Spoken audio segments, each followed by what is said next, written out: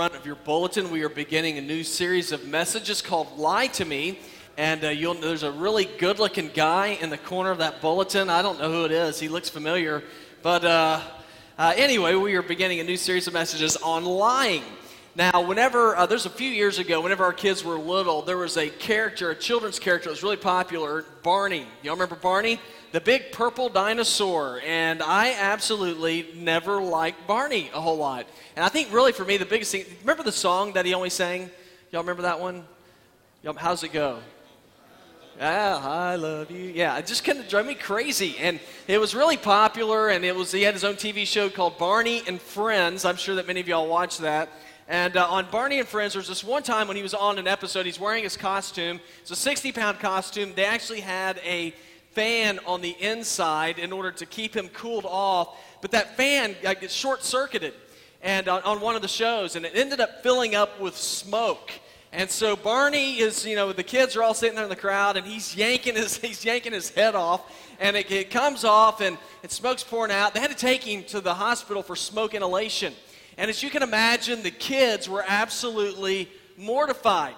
Now, what's interesting is they were really upset, not because this guy had gotten smoke inhalation, but because they were stunned that there was a man inside of Barney.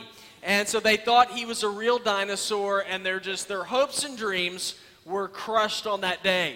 Now, as I read that story, I thought, man, that is exactly what a lie is like.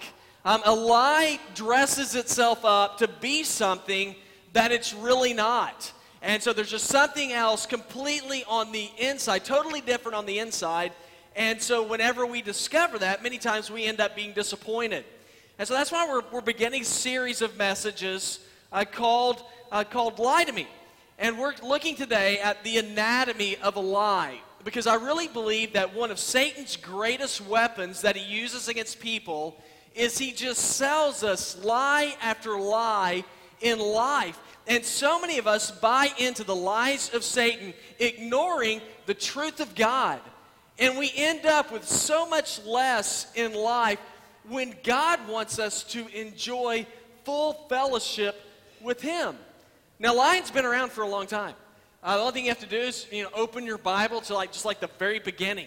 And in the very beginning of Scripture, of course, God created Adam and Eve, and God said, this whole place is yours. You can do anything that you want, except for one thing, just don't eat from this tree. And then Satan comes along, and he lies to him. And he tells him a lie that still tells us today. And that is, God's trying to keep something good from you. God's afraid you're going to become like Him if you take of this fruit. And so Adam and Eve bought into the lie. They literally bit into the lie. And we've been paying some massive consequences to this day because of that very first sin. And so what we're going to do today is we're going to look at our passage of Scripture and take a look at the birth of lying and just ask some basic questions about lies. So that my hope for you and for me is that instead of us buying into lies, that we'll understand where lies come from, what they're all about, so that we will hang on to the truth and the promises that God gives us in Scripture. And so we're going to look at one verse today. John chapter 8, verse number 44. If you'd like to, you can take your Bible and you can turn there. So we'll look in that one verse. And as you are looking there, there's a really interesting kind of background that's going on in this one verse. The religious leaders of the day had been watching Jesus teach. And in chapter 8, it says that the religious leaders confronted Jesus. And they basically told Jesus, we don't believe anything that you're saying. We think that you're a liar. This is what they said to Jesus in verse number 13. They said, you're testifying about yourself, but your testimony is not valid. I said, Jesus, you're not true. Now, Jesus knew that they were buying into lies. And so Jesus wanted them to find truth. And this is what Jesus said to them in verse 31. He said, if you'll just continue in my word, He said, you'll be my disciples, and you will know the truth, and the truth will set you free. You know how the religious leaders respond to that? They said, we don't need you. So we're related to Abraham, the father of all Hebrews. We don't need you for anything. And so they just simply rejected Jesus. And what had happened is they bought into a lie, and because they bought into that lie, they couldn't even recognize when the truth of God was right in front of their face. And man, I've seen this happen over and over again.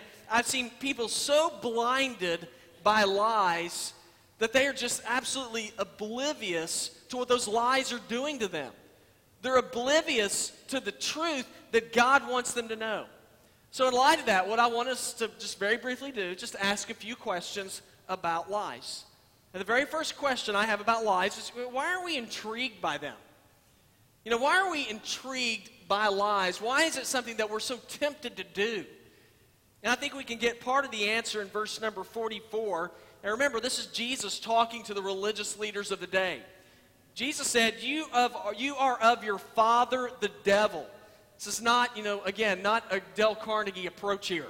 You're of your father, the devil, and you want to carry out your father's desires. He was a murderer from the beginning and has not stood in the truth because there's no truth in him. And when he tells a lie, he speaks from his own nature because he is a liar and the father of all liars. And it's a pretty strong statement there. And what I gather from this is I really believe that one of the reasons why we are so intrigued by lies is because we are very intrigued with ourselves. I mean, we're going to do whatever we can, just in general, it's our nature to anyway, to take care of number one in life. Now, do y'all know who number one in life is? Just, if we're going to be real honest, it's you. Number one in life for me, just in my nature, is me. I want to do whatever I can in order to look out for myself. And if there's something that threatens me, if there's something that can kind of put me on a bad path, I am a guy I'm a survivor. I'm going to do whatever I can to preserve myself. And many times that means that I am tempted to buy into, to hang on to lies so that I can make sure that I'm still going to come out being number one. And for so many of us, we are tempted to buy into lies because oftentimes they're the quickest, easiest, cheapest ways to get out of a jam without having to tell the truth. Because very few of us like the consequences that come with truth. Whenever I was in third grade, I remember I had a very rigorous spelling test, as you can imagine. And so I had studied for it. I was in Miss Stotler's class. I'll never forget Miss Stotler. I sat on the front row. I hadn't studied for the test. The girl next to me is writing down the spelling, the answers for all the spelling words, and I haven't got a clue on a couple of them, so what do? I look at her paper. And so I just began to look over, and I was like, okay, so I'm copying her. My teacher is right in front of me. Now, it didn't take long before she stood up and walked over to me, took my paper up, put a 0 on it, and then told me after class, your parents are going to have to sign this paper, and you have to tell them that you've been cheating. Now, because my nature is to take care of myself, and I knew if I told my parents, I'm going to get in more trouble. I mean, who wants to do that? And so there's a place for my parents to sign, so I decided I was going to forge my mother's signature. And being in third grade, cursive's not real good, and so I decided that I was going to print mother's name. And so I signed my mom's name on my paper and just said Linda Estep in block letters. Now my teacher was not fooled. I don't know how. She was a genius. And so she saw my paper and she called my parents and told them that I had forged my mom's name. I got in more trouble had I just simply gone to my parents in the first place. Now here's the question. Why would I do something so stupid? Because I'm selfish. Because it's in my nature to want to take care of myself, to protect myself at all costs. And that means that I'm so selfish that I'm very tempted to buy into a lie. I believe we're very intrigued by lying because we're prone to respond to anything that's going to give us attention. We all like it whenever we say things to people and they're impressed with what we say, and sometimes we can kind of make some stuff up and people hear what we're saying and we make stories bigger than they actually were, and people get impressed by that, and it's very appealing to our nature. There's a problem with that. Once you tell a lie To protect that lie, have you ever noticed that what happens next is you got to tell more lies?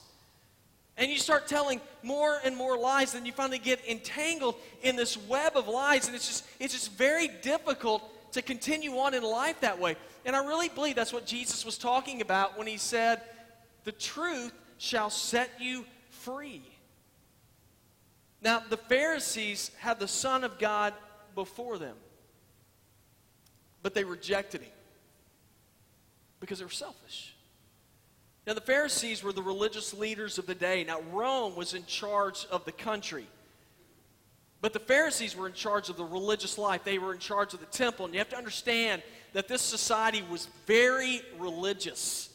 And if you weren't a part of the worship community, the temple, I mean, you were blackballed. You couldn't be a part of anything in society. You were a loner.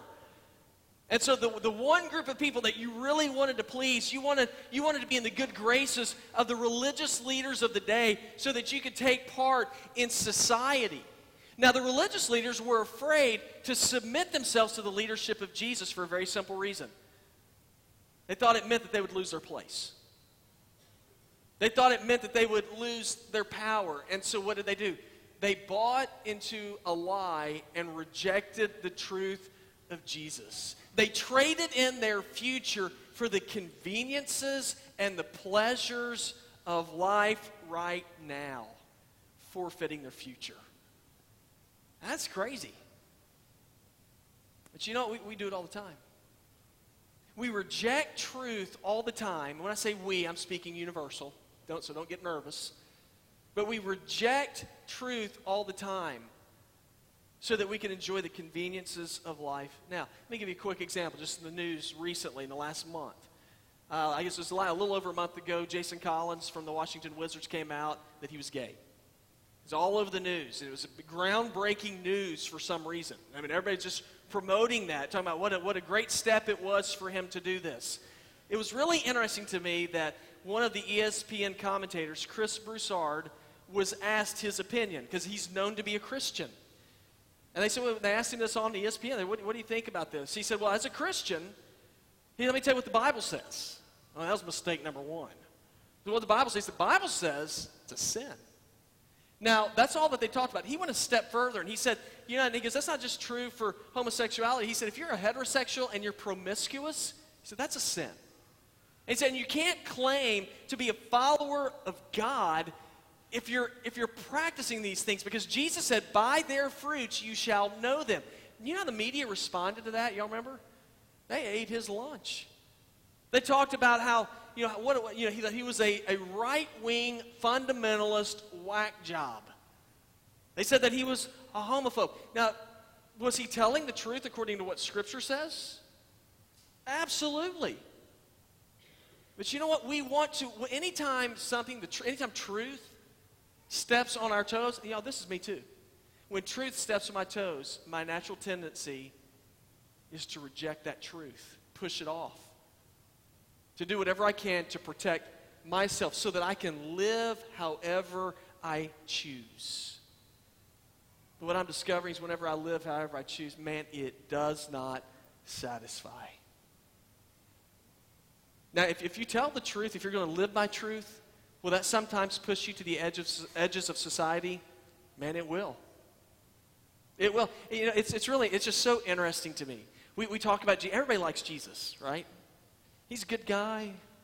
He said a lot of good things. But he spoke truth.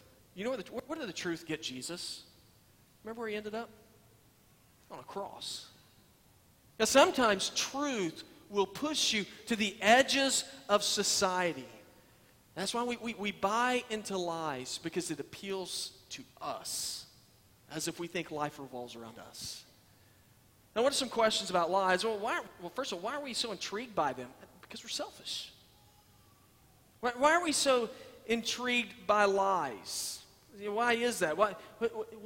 What's going on here? Here's another question I have for you. What is the source of lies? Where does lying come from?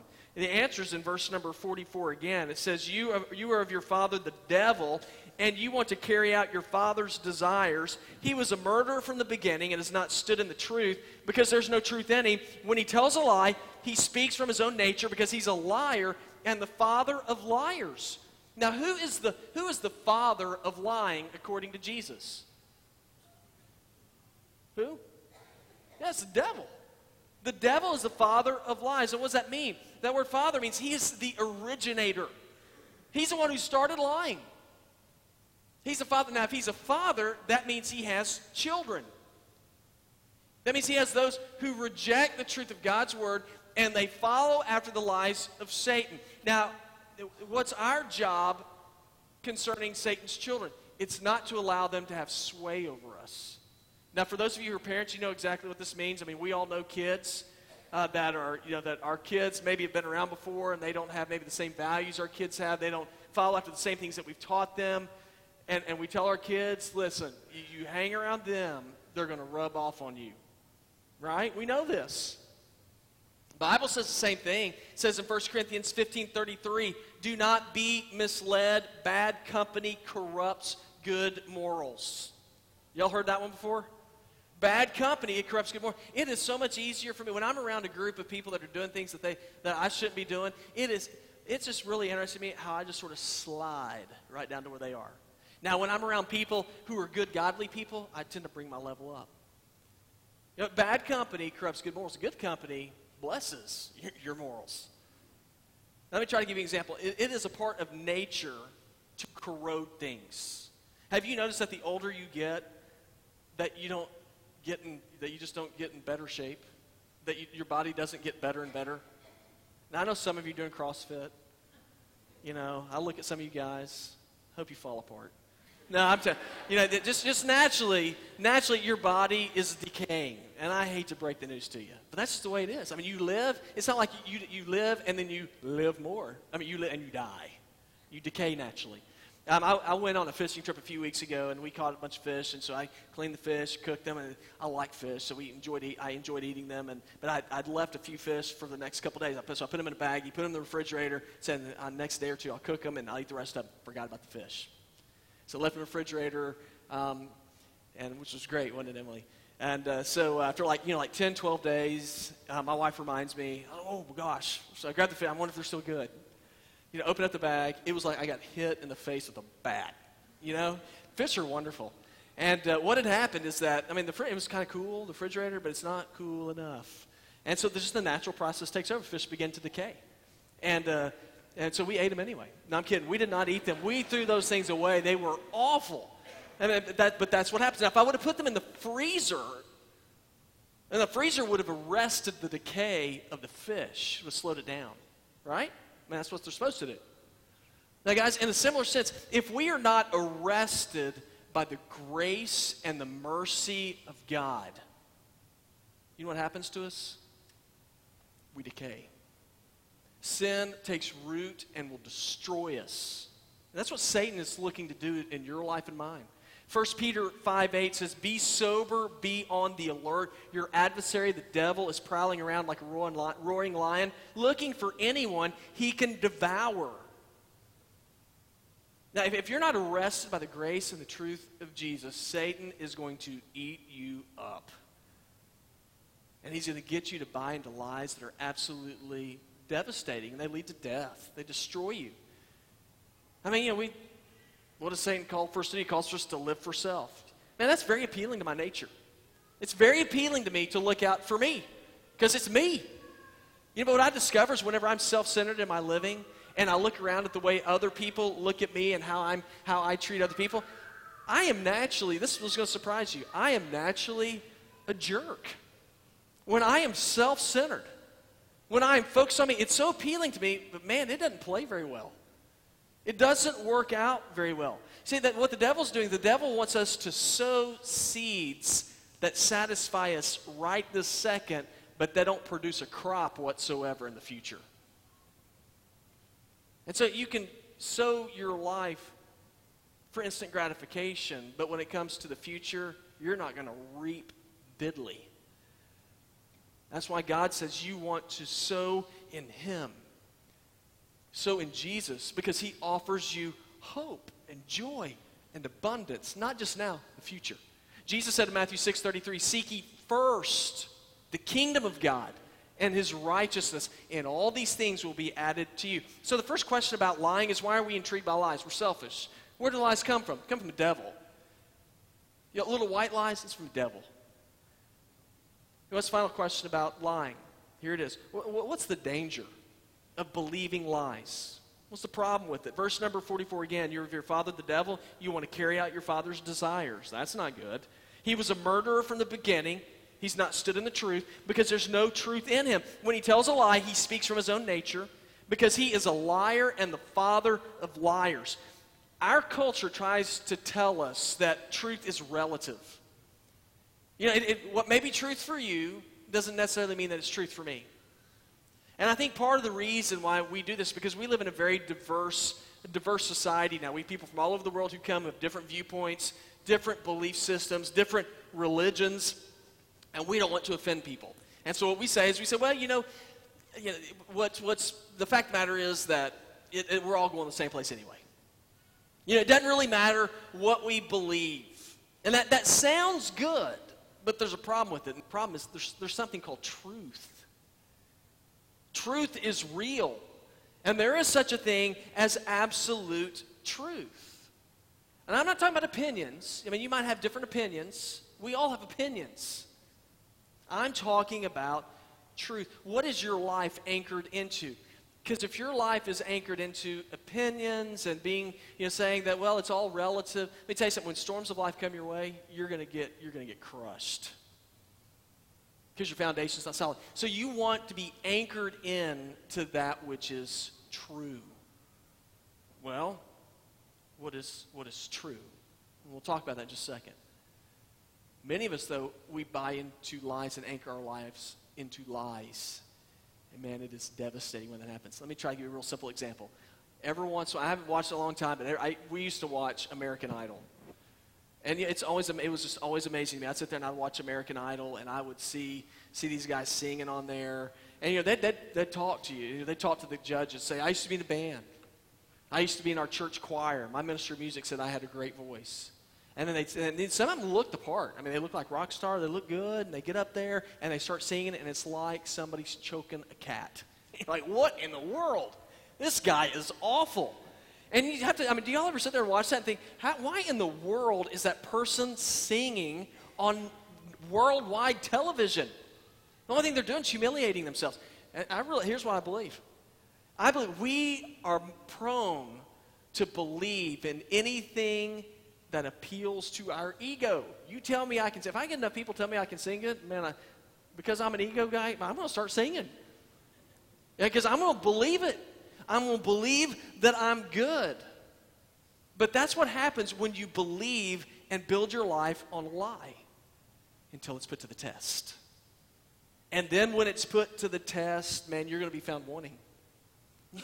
You're going to be found left. You're not going to get the yellow ticket to Hollywood. You're going to be left in the dark. So how do we keep from buying into lies? Here it is. Immerse yourself in truth. Not lies, truth. No, what's truth? God's Word. We want to immerse ourselves in what Scripture says. You may say, why do you say that? Well, listen to what the Bible says. 2 Timothy 3:16 and 17 says, all Scripture is inspired by God and is profitable for teaching, rebuking, correcting, and training in righteousness, so that the man of God may be thoroughly equipped for every good work. If you desire to know how to live, look in this book. Now, I can tell you that God's Word's truth, but it's not going to mean anything to you until you actually read it. Now, I'm not saying that I understand everything in Scripture. I don't. There's a lot of stuff in here, and I go, I don't know where that came from. I don't know how that happened, but there's a lot of stuff in Scripture that I do understand. And God says if God's Word is going to apply to your life and it's going to make a difference in your life. Jesus said in John 14:15, he said, if you love me, he said, you will obey my commandments. Now, what are some of the things that God tells us? What are some things that Scripture teaches us? And it teaches a lot of things. I can share a few of them with you. How are we supposed to interact with people? The Bible says we're supposed to love people. We're to be loving to others. Okay, that's one thing. Okay, well then what else does the Bible have to say? You know, what does the Bible have to say about premarital sex? Is that okay? I know what the world says, but what the Bible says is the marriage bed is holy. It's to be undefiled. It's only to be between a husband and a wife. What does the Bible say about homosexuality? It says it's a perversion. It's not right. What does the Bible have to say about how to experience forgiveness? It says we're to confess our sins to God, turn away from our sins, and God will remove our sins as far as the east is from the west. He'll provide forgiveness. What does the Bible have to say about how to go to heaven? What's the pathway to heaven? The Bible tells us in Acts 4:12, there's no other name under heaven by which man must be saved, and that is the name of Jesus Christ. That's quite a list. That's just a few things. The Bible speaks to life. The question is, will we buy into the truth of God's word, or will we buy into lies? Because if you're going to find freedom, if you're going to find wholeness and joy, it won't be found in the truth of our God. What's your foundation? Is it truth or is it a lie? Truth comes from God. Lies, it comes from Satan. He is the father of lies. There is no truth in him. I don't believe him.